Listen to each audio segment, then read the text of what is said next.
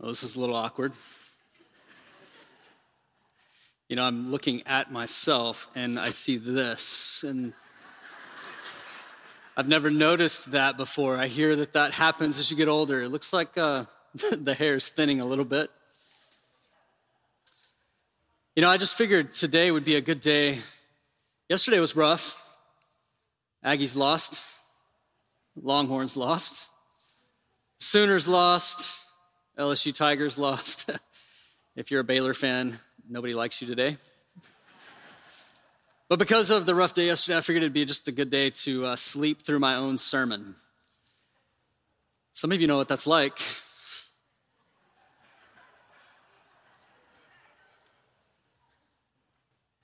It's a little awkward. This is uncommon. The silence makes us uncomfortable. We're not really good at this. I'm not sure we're great at this idea of rest. And so today, I want us to think about that. I want us to think about rest, specifically the gift of rest. I was thinking about this, and it's getting hot under there. I wonder if there's more to this idea of rest than even just taking a nap on my, Avengers pillow. What would it look like to rest? What would it look like to practice a rhythm of rest in our lives? I've heard a lot of people say recently, in this day and age of multiple alarm clocks set on our phone, the snooze button, record sales and energy drinks, melatonin. I've heard a lot of people say recently, especially, I'm tired. Anybody felt that way recently? You can throw your hand up. I'll throw my hand up there with you. Just been tired, exhausted, fatigued. I wonder if there's something we can do. And I know the answer to that. I think there is, and that's what I want us to think about today. We're in best gift season. Last week, Mark talked about the gift of purpose. And today, I want us to think about the gift of rest.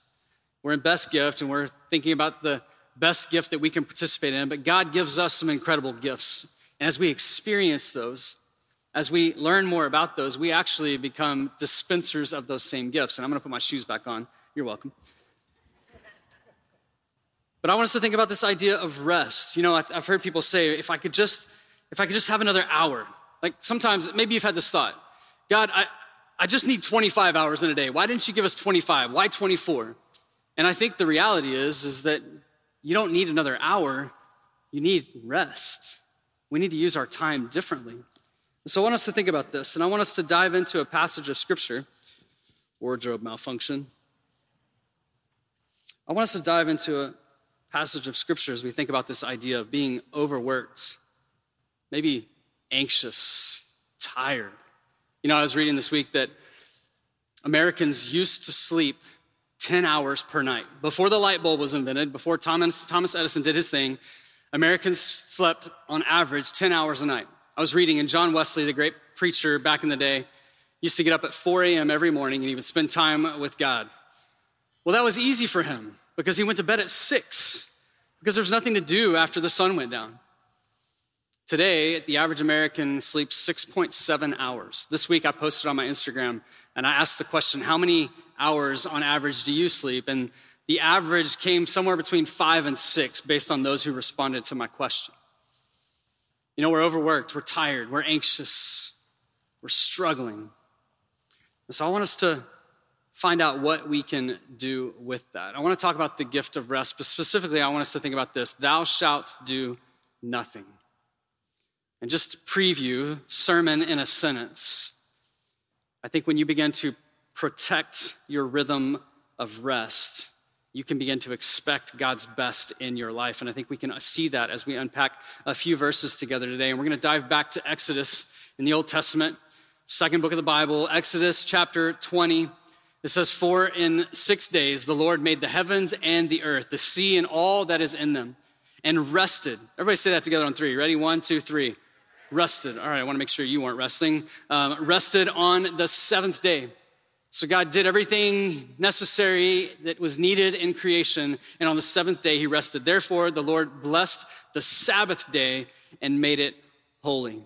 That word Sabbath comes from a verb. It comes from a verb that means to rest, to take a break, to not work on anything. It comes from the word Shabbat. This word Sabbath is to take a break. And here in this passage, the reason I started with this verse, we're going to go back and start in verse 8 in just a second, is because God modeled this. This is God going through creation. He created everything. It took him 6 days, and then he created rest. You know, I've heard it said before, don't just do what I say, but watch what I do and practice that. Something along those lines. Maybe you've heard something similar. In this passage, we specifically see something that God does, that God modeled for us, that we can do for ourselves. And it's not just something that maybe is a decent suggestion. It's actually one of the 10 commandments. Look what it says if we go back to verse 8. It says, remember the Sabbath day. Remember. It's almost like we might have a tendency to forget the Sabbath, this break, this rest, this moment to push back the work for just a little while, to keep it holy. 6 days you shall labor and do all your work, but the seventh day is a Sabbath of the Lord your God. This word Sabbath is a 24-hour period of time. Starts at sunset and goes to the sunset of the next day. 24 hours, carving out time to just be still, to rest, to reflect, to remember God's goodness. God modeled this for us. You know, this is written to the Israelites shortly after God had rescued them from captivity in Egypt. And it's interesting because God spends the first 3 commandments, thou shalt have no other gods before me, thou shalt make no idols, thou shalt not take the Lord's name in vain. And then number 4 is, hey, you need to take a break. You need to rest. For 24 hours, you need to rest. I gotta imagine that Moses was sitting there chiseling this on the stones, and he gets to number 4 and he's like, wait, what, God? You want us to remember the Sabbath? Because then he goes on, he talks about honoring your father and mother. Thou shalt not kill. Thou shalt not commit adultery. Thou shalt not covet. Thou shalt not lie. I mean, this is before all of those. You know what's interesting is I think about this. Nobody walks into church on Sunday and says, bro, I totally cheated on my wife this week. Fist bump. Like nobody probably did that today. If you did, we have a great counseling center. We can work through some of that. Nobody walked in here and said, hey, listen, guess what? This year, I totally cheated on my taxes. I mean, I lied about my income. I lied about my expenses. Fist bump. Nobody walked in saying that. But you know what's interesting? Is there's been many times where I have walked in to church, and some of you have walked into church and talked about how busy we are. I can't remember the last time I took a day off. I mean, it's just been such a crazy pace. I mean, have you ever said something like that? It's almost like we take this particular commandment and we wear it like a badge of honor when we don't live up to it. It's weird. But it's also interesting that I think that's why God says, remember the Sabbath. He knew we were going to struggle with this one. He knew this one would be difficult to observe. Nobody goes to counseling for a lack of rest. Nobody looks at counseling, or nobody looks at the lack of rest as the reason for all of their problems in life. Exhaustion, fatigue, stress, the anxiety. Nobody's joining a support group this week called Workaholics Anonymous. But there's something we need to see because I believe that we are an exhausted people. I say this because I feel that exhaustion with you. We've all felt it. And I think we maybe have felt it even more so in the last several months. But I want us to understand what's going on in this passage when God communicates this to Moses and the Israelites. He has just rescued them from captivity. They have been enslaved to the Egyptians, and God, through a series of miracles, sets them free. They walk across the Red Sea. God parts the Red Sea. I mean, it's an unbelievable experience. But what's interesting is the Sabbath was created all the way back at creation. I just told you that. That's what verse 11 is pointing us to. So this idea, this concept of Sabbath has always existed. But you got to think about, what would it be like to be a slave in Egypt? You're literally working every single day for your livelihood. If your family's going to eat, then you've got to work. If your family's going to be protected, then you've got to work. You've got to serve the Egyptians. So they've been set free. God has rescued them. And he says, remember, take a break, rest, acknowledge God. Acknowledge what he's done. Acknowledge what he is going to do. And it's easy for us, I think, today to think, well, okay, that's great for the Israelites thousands of years ago, but I'm just not sure that's relevant or works in our culture today. But what's interesting is God had rescued the Egyptians, and he had promised that they were going to become an incredible, great nation. They were going to be a nation of cities, of armies, of crops, farming. They were going to have military. I mean, this was going to be an incredible group of people. But here they were in the wilderness, in the desert. And God says, remember the Sabbath. It's almost like he knew that they were going to forget when they became more powerful and they became more successful. They're beginning to experience things that they were able to contribute towards. They were going to struggle to remember God's goodness. And so while they're in the wilderness, he's wanting them to begin to cultivate this habit of rest, this habit of doing nothing for 24 hours from sunset to sunset. God says, don't work. It's interesting as you think about this, and I think about in our own lives, what would it be like for us to intentionally step away from our responsibilities, from our obligations, from our work schedules, to remember, to rest in God's goodness, to acknowledge what God has done for us, and to pay attention to what he wants to do in the days ahead for us. We just got finished singing a song called Jireh. You are enough. God, you are enough. The word Jireh is a name for God that's used in the Old Testament. It means God will provide. God demonstrates this for the Israelites while they're in the wilderness. If you go back to Exodus chapter 16, you can read about the manna that fell from heaven. I mean, you had 1 to 2 million people walking out into the wilderness, had been set free from Egypt. The food was going to run out. They were going to run out of food. But God said, hey, I'm going to meet your greatest need. And so every single morning, they would walk outside and they would find this crusty bread-like, I like to think that it was donuts because I like sugar. They would find this bread, and one day somebody was bold enough to eat it and said, man, this is actually really good. What was interesting is I think it collected it. If they tried to save it for the next day, it would spoil, and it was no good.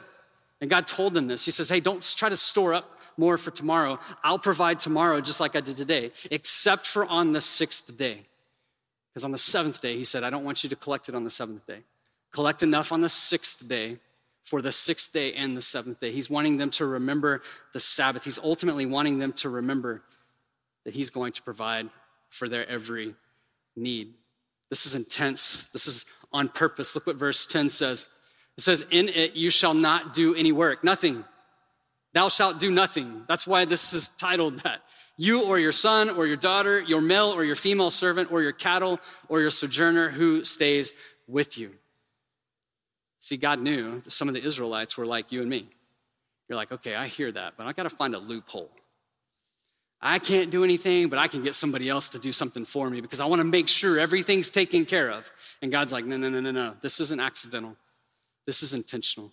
This is on purpose. This is important. This is life-giving for you. You need to carve out some space, 24 hours to remember.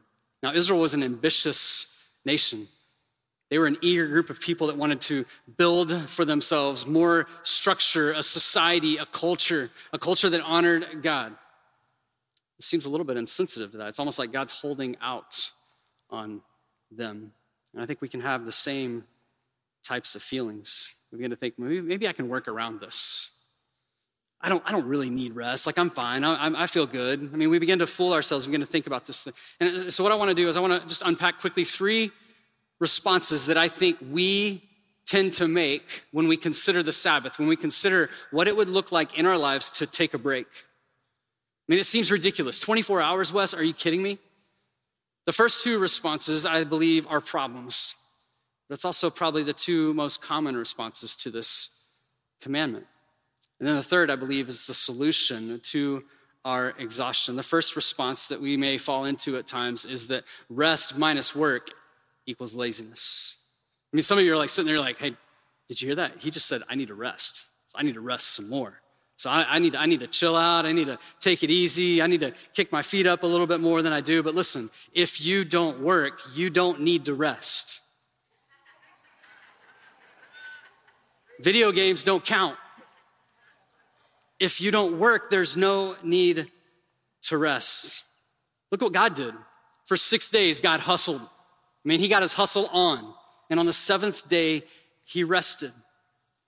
So if that's you, and you live in a lifestyle of Sabbath, a lifestyle of rest, did you know the scripture says that laziness is sin? Not just laziness, but the unwillingness to work hard, the unwillingness to do your best at whatever you do is actually sinful. Followers of Jesus should be the best employees. We should work the hardest because God has created us with specific gifts and abilities. We've been designed for what we do. And so when we don't do our best, we're not just dishonoring ourselves, we're dishonoring the God that we say we love.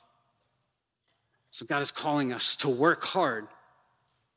And after we work, to rest. So get a job, get more expertise, get more education, continue to strive for success. Find purpose in what you do. You know, it's interesting, Genesis chapter 2, after the creation story, God's created man and woman. He's created the Garden of Eden. I mean, this is paradise. Perfection is existing in the world. This is before the fall. This is before Adam and Eve made any mistakes. Look what it says in Genesis chapter 2, verse 15. It says, then the Lord God took the man and put him into the Garden of Eden to cultivate it and keep it. Translation, to work hard. You were designed to work. You and I were designed to work. This is the garden before the fall. This is paradise. And there was work involved. Spoiler alert, you've heard Mark say this a lot over the years. When we get to heaven, we're going to work. And it's going to be awesome. It's going to be incredible. We were made to work. So get to work and live out the purpose God has put in you. That's what Mark talked about last week. To get out and to begin to work. We were made to work. We were made with a purpose. Our lives have purpose attached to them. Some of us don't struggle with that response, but we struggle with maybe the opposite of that. Instead of resting and never working and being lazy, we find ourselves in a place of work without rest, which leads us to a place of sickness. John Mark Comer has an article called, and he talks about this in some of his books, where he talks about rest, the ruthless elimination of hurry. And in that, he talks about hurry sickness. There's literally a sickness that he has described called hurry sickness. Let me just read you the symptoms of hurry sickness. And I just want you to kind of keep in mind which ones maybe apply to your life and see if maybe you need to diagnose yourself officially with hurry sickness. Irritability, easily triggered, just irritable, grumpy, because you're tired, because your life is a life of hurry. The pace is always urgent, going toward critical thing after critical thing. Irritability, hypersensitivity, restlessness. Even when you try to rest, you can't rest. Your mind won't turn off. Workaholism, nonstop activity. Even when you're sitting, you've got to be doing something. You're folding the laundry, but you got your phone, check your email at the same time. It's nonstop, it's constant. Workaholism. Emotional numbness, out of order priorities. You begin to focus on what's most urgent instead of what's most important. And you begin thinking to yourself, man, I wish I had more time to focus on that. Your priorities have become out of whack. A lack of care for your body. Exercise and healthy eating and getting enough sleep become something that used to be important that's not important anymore. And your body begins to suffer physically. Escapist behaviors. You begin to spend more time just aimlessly browsing the internet or social media or binge watching Netflix shows, not getting the amount of sleep that you need to get. A slippage of spiritual disciplines. Maybe this is one that's real for you. It's like, man, I know that God is real. I know that God sent his son Jesus for me so that I could have a different chance at life, that I could have a life and a life with him forever. And I believe that and I trust that, but I don't really spend a lot of time growing in that. It's a symptom of hurry sickness. Lastly, isolation. Just feeling a disconnect from God, a disconnect from other people. And maybe you're not sure if these symptoms are real for you. I would encourage you to just ask someone close to you. Ask your spouse, not right now, because right now I don't want that to get ugly and we'll have to rush you over to the counseling center right away. But ask some people close to you, because I think they'll be honest with you and say, yeah, that's you. Yes, that's true about you. Is that the reality for some of us today? Notice I said us, not you. because I struggle with some of these things. You see, there's a danger to not paying attention to the Sabbath because we were designed for it. We were designed to have a pattern, a rhythm of rest in our lives. And God is saying, I want you to protect this. I want you to be intentional with that. I want you to be disciplined with this rest. So many of us are stressed out. We're overwhelmed. We're anxious about what's going on in our lives. Why is that? Because I think we spend way too much time working and we don't carve out enough time for rest, and we find ourselves sick. And I think it happens for two reasons. The first reason is simply this: we depend on our work to provide for our needs or our perceived needs. I got to get that job. I got to get that promotion. I've got to get that pay raise so that I can have all that I need. I got to have that house. I need that car. I need that really nice car. I need the right kind of clothes so I don't look lame going in the office. I need all of these things. And so we begin to focus so much on what we feel like we need that we begin to run, trying to accumulate and to accomplish so that we can meet the needs in our lives.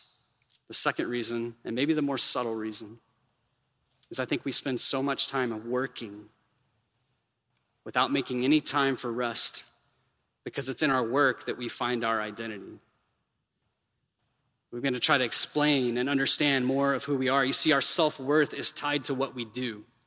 We're human beings, though, not human doings. There's a difference.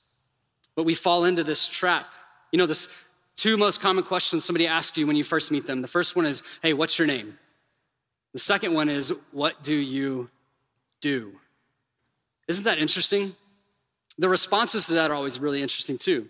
Because you have that person you meet and you're like, hey, what's your name? My name is Tom. Okay, hey, Tom, well, so what do you do? And he goes, well, actually, I prefer that people call me Dr. Thompson. My name's Tom Thompson, but call me Dr. Thompson because I've got a lot of degrees and I'm really smart. And he doesn't say all those things, but as soon as you hear Dr. Thompson, you immediately begin to think, okay, he's really intelligent and probably has a lot of money because he's a doctor. We begin to draw conclusions. We begin to make assumptions about people based on what they do. And so if you have a job title or you've got responsibilities that you manage in your life that you think are subpar to everybody else, when somebody asks you what you do, you're like, I'm the pooper scooper for the donkey basketball team. Just gonna throw that out there. We begin to feel insecure about what we do because we tie what we do to what our value is in life. You know, I went to school at Texas A&M, and I love to tell people that I went to school at Texas A&M. If you've never noticed, I do like being an Aggie. But it's always, the first couple of years while I was at A&M, and even after I graduated, I was a little bit self-conscious when people would ask me, what'd you get your degree in? And right now you're like, what'd you get your degree in, Wes? Recreation, park, and tourism science. But I minored in business. You see what I did there? I literally would always make sure that I said that because otherwise people would think, man, you went to school and played like circle games and threw the Frisbee all day long and you had to pay a lot of money for that. See, why do we defend ourselves? Why do we feel this way about the things that we do? Why are we like this? Because we find identity there. We find our self-worth there. It's how we know that we're valuable to other people. And so we have this tendency to run, and we never rest. So God said, hey, listen, I know you're going to struggle with this, so remember. In verse 8, he says, remember, take a day off. You need it. You were designed for it. Rest. Wayne Muller, in one of his books on the Sabbath, says it like this. He says, if we do not allow for a rhythm of rest in our overly busy lives, illness becomes our Sabbath, our pneumonia, our cancer, our heart attack. Our accidents create Sabbath for us. I appreciate the way he worded that, but it makes me uncomfortable because what he's saying is choose your Sabbath or your Sabbath will choose you. And there's restoration no matter where you fall in that, but you have an opportunity to choose Sabbath, to choose God's best for your life. You and I were created for this rhythm of rest. You know, it's interesting, in this passage in Exodus, God is speaking this to Moses. Moses communicates this to the people, but he's pointing back to the creation story. And he's saying, carve out this 24-hour period of sunset to sunset to remember all that God has done, all of creation. But in Deuteronomy chapter 5, where the 10 Commandments are also mentioned, Moses says something a little bit different as he's speaking about this specific commandment, the Sabbath. Look what he says in verse 12. It says, observe the Sabbath to keep it holy, as the Lord your God commanded you. Okay, we got that. We saw that earlier. Then he goes on in verse 15. He says this, you shall remember that you were. He's pointing back to what they were. What were they? They were slaves in the land of Egypt. That was their identity. And the Lord your God stayed distant and left you there forever. No, it says the Lord your God brought you out of there by a mighty hand and by an outstretched arm. Therefore, the Lord your God commanded you to observe the Sabbath day. Translation, when we take the Sabbath, we rest, and we do nothing. We remember what God has done. We remember what God has created, that he has created everything for us. He has created everything around us and in us. But not only did he create everything, he was a part of our redemption process, part of our redemption story. He's telling this to the Israelites. He's saying, I rescued you from slavery. I brought you out. I did what was necessary. Sometimes I think we look at the 10 Commandments, and I believe that the Israelites struggle with the same tension. We look at the 10 Commandments, we look at things that are written in Scripture, and we begin to think, oh my gosh, these are conditions for my relationship with God. And I can never meet the mark. I'll never meet every single condition. But they're not conditions of the relationship we have with God. They're actually confirmation of the relationship that we have with God because the work's already been done. The redemption's already taken place for the people of Israel. But this is also pointing us to the cross of Jesus. At the cross of Jesus, Jesus on the cross, the last thing he said was tetelestai, which means it is finished. When Jesus says it is finished, what he's saying is you don't have to work for me. I've already done the work. You've already been purchased. You've already been paid for. That's why he went to the cross. He's not saying, I need you to love me more. He's saying, I already loved you. I already chose you. And he did what was necessary so that you and I could be redeemed. It's in that redemption that we find rest. And it's in that rest that we remember and we reflect. And as you remember, and as you refocus and you realign your mind and your life with these things, you begin to remember your worth. You begin to remember your value. You're not looking to the people around you or to what you see in the mirror to determine who you are. Jesus claims who you are when he went to the cross. It's why we remember communion. We're going to take communion together in just a few minutes. But this is why we remember communion. We remember his love for us. We remember his compassion to come after us. And there's something in that that's life-giving. We begin to experience God's best for us. But for some of us, we're exhausted. We're struggling to carve out that time. There's responsibilities, there's jobs, there's obligations at work, in the office, obligations at home, and we find ourselves in this pace where we're just exhausted and we get home and we don't want to spend time with anybody at home because we're just overwhelmed because we've never taken time to just rest and to remember God's goodness in our life. What would that look like for us? You know, I think we struggle with this not just in our employment. We struggle with our family responsibilities. We struggle with our kids. We want our kids to be great at everything that they work on. And so we spend ourselves cultivating this culture of work without rest, making our children sick, overwhelming them with stress and anxiety, instead of modeling for them a rhythm of rest. What would it look like to protect this rest in our lives? I don't know where this lands with you today. Maybe you're sitting there and you're like, yeah, I'm exhausted, Wes.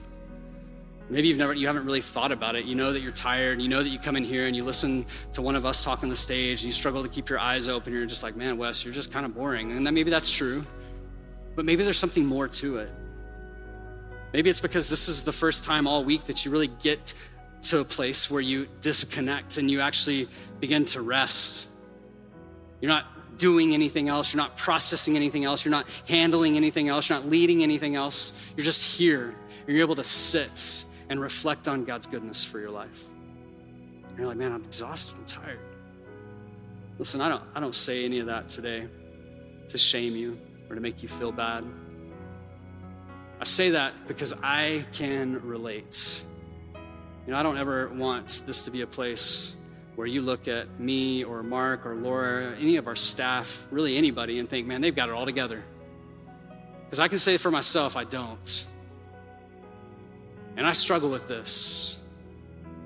It's interesting. When I start to feel exhausted, or I begin to feel fatigued and overwhelmed and stressed out, what my natural tendency is to look at everybody else around me and say, this is your fault. You are doing this to me. Fix it. Fix this situation. But you know what this verse reminds me of? It reminds me that it's my responsibility. I'm called to remember the Sabbath. No one else is called to remember it for me. So I've got to take responsibility for this. And He's been shaking me up this week, the last several days with this passage. Honestly, earlier in the week, I was like, I'm going to have to change what I'm teaching on this weekend because I'm not good at this, and I haven't done a good job of this. There's been times in my life where I have, but can I just tell you the last 18 to 24 months, I haven't. And I don't say that so you can be like, wow, Wes, I'm so proud of you. You're such a hard worker. Because that's not good. It's gross. It's disgusting. It's destructive. It's destructive to my life, and it's destructive to the lives of those around me, especially those closest to me. And I think I realized that this week. Just a couple weeks ago, I said to a couple people, I said, man, I'm tired. I'm running on fumes. And even in that, I think I had a warped idea in my head. It's my responsibility. I'm not carving out the intentional time, the break, the rest, to reflect on who God is, what He's done for me, how He's equipped me, what He's put in front of me, the plans and purposes He has for my life. And so this week, I've just been processing that. There's something powerful in confession, saying, God, I agree with you. Your ways are better than my ways. I've been trusting myself to do everything and handle everything because I feel like I need to provide for me. But God, you're saying, remember, so that I remember that you're ultimately in charge. You provide, not me. So I had to agree with God. I had to confess that. And then I'm required to repent. If I want healing, if you want healing from this, because I don't think I'm just talking to myself. I know there's many in here and watching online that feel this and are dealing with this. It's not enough to just confess it, but we also need to take some steps to repent so that it doesn't continue to happen. And I think in that, listen, this is what you may need to do, and this is what I've had to do this week. Ask for forgiveness.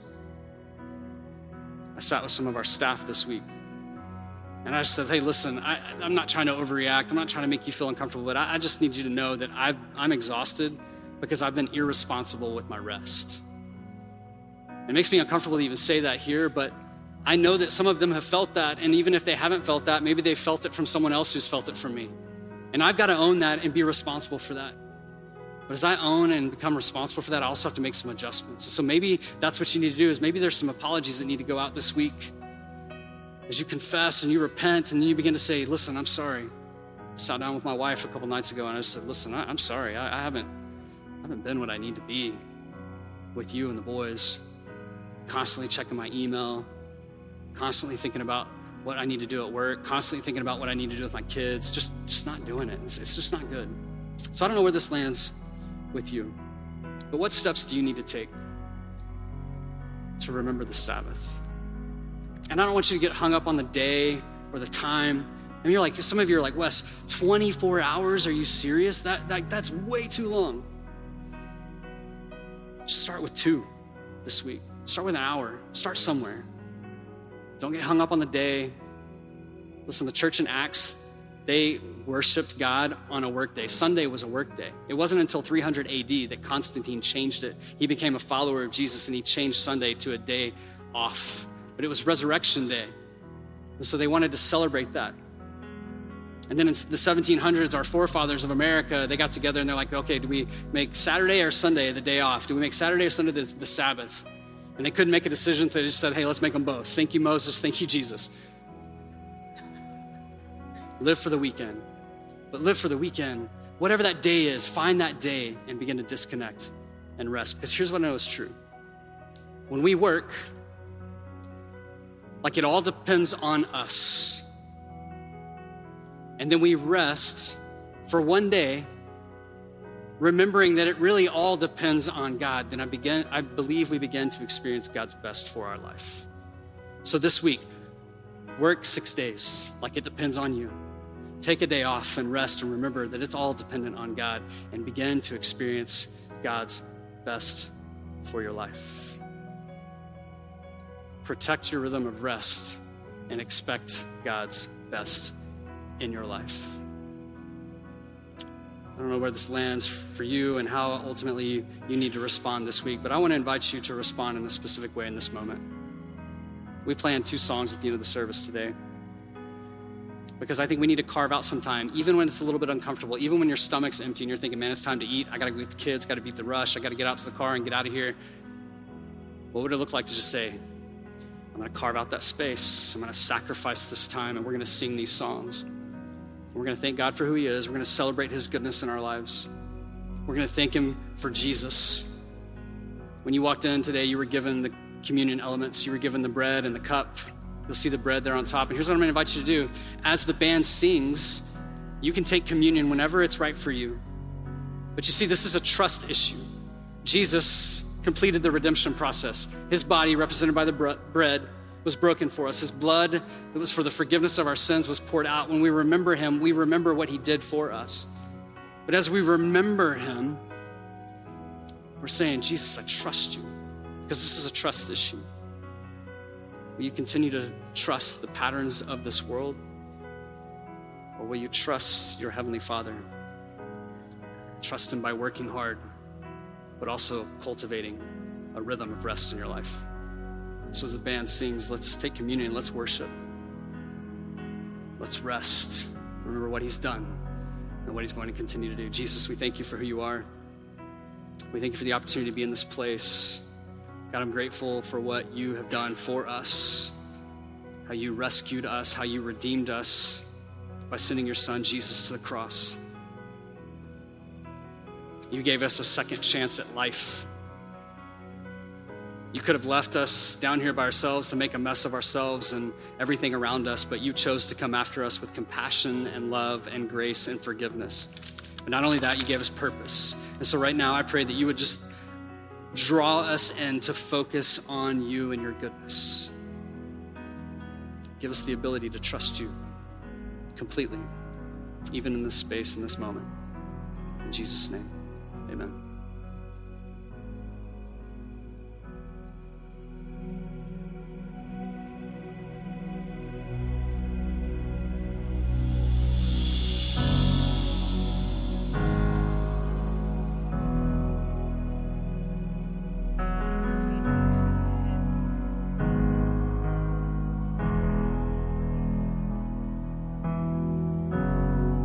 Go back to the beginning.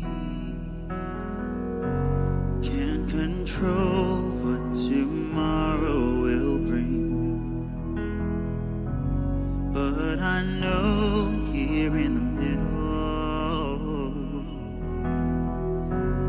is the place where you promised to be.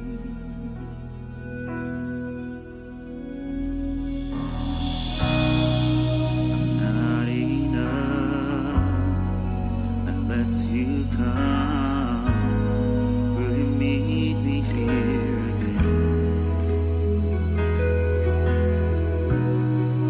'Cause all I want is all you are. Will you meet me here again?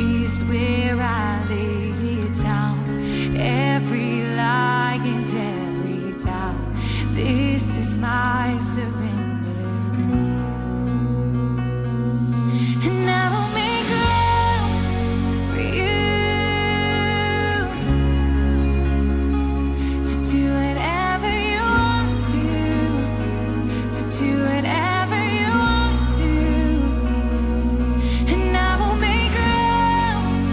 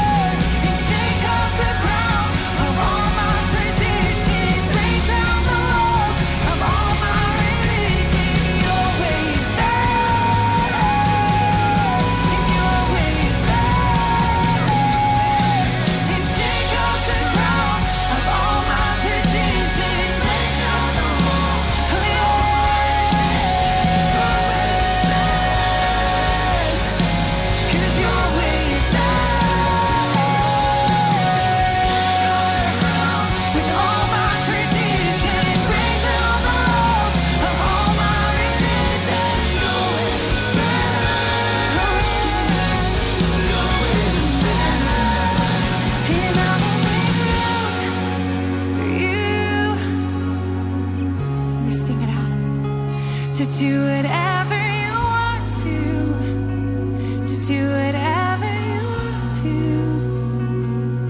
And I will make room for you, Jesus, to do whatever you want to do whatever you want to.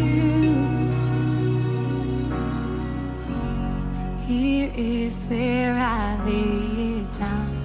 You are all I'm chasing now. This is my surrender.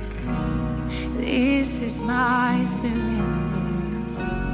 Here is where I lay it down. You are all I'm chasing now. This is my surrender. This is my surrender.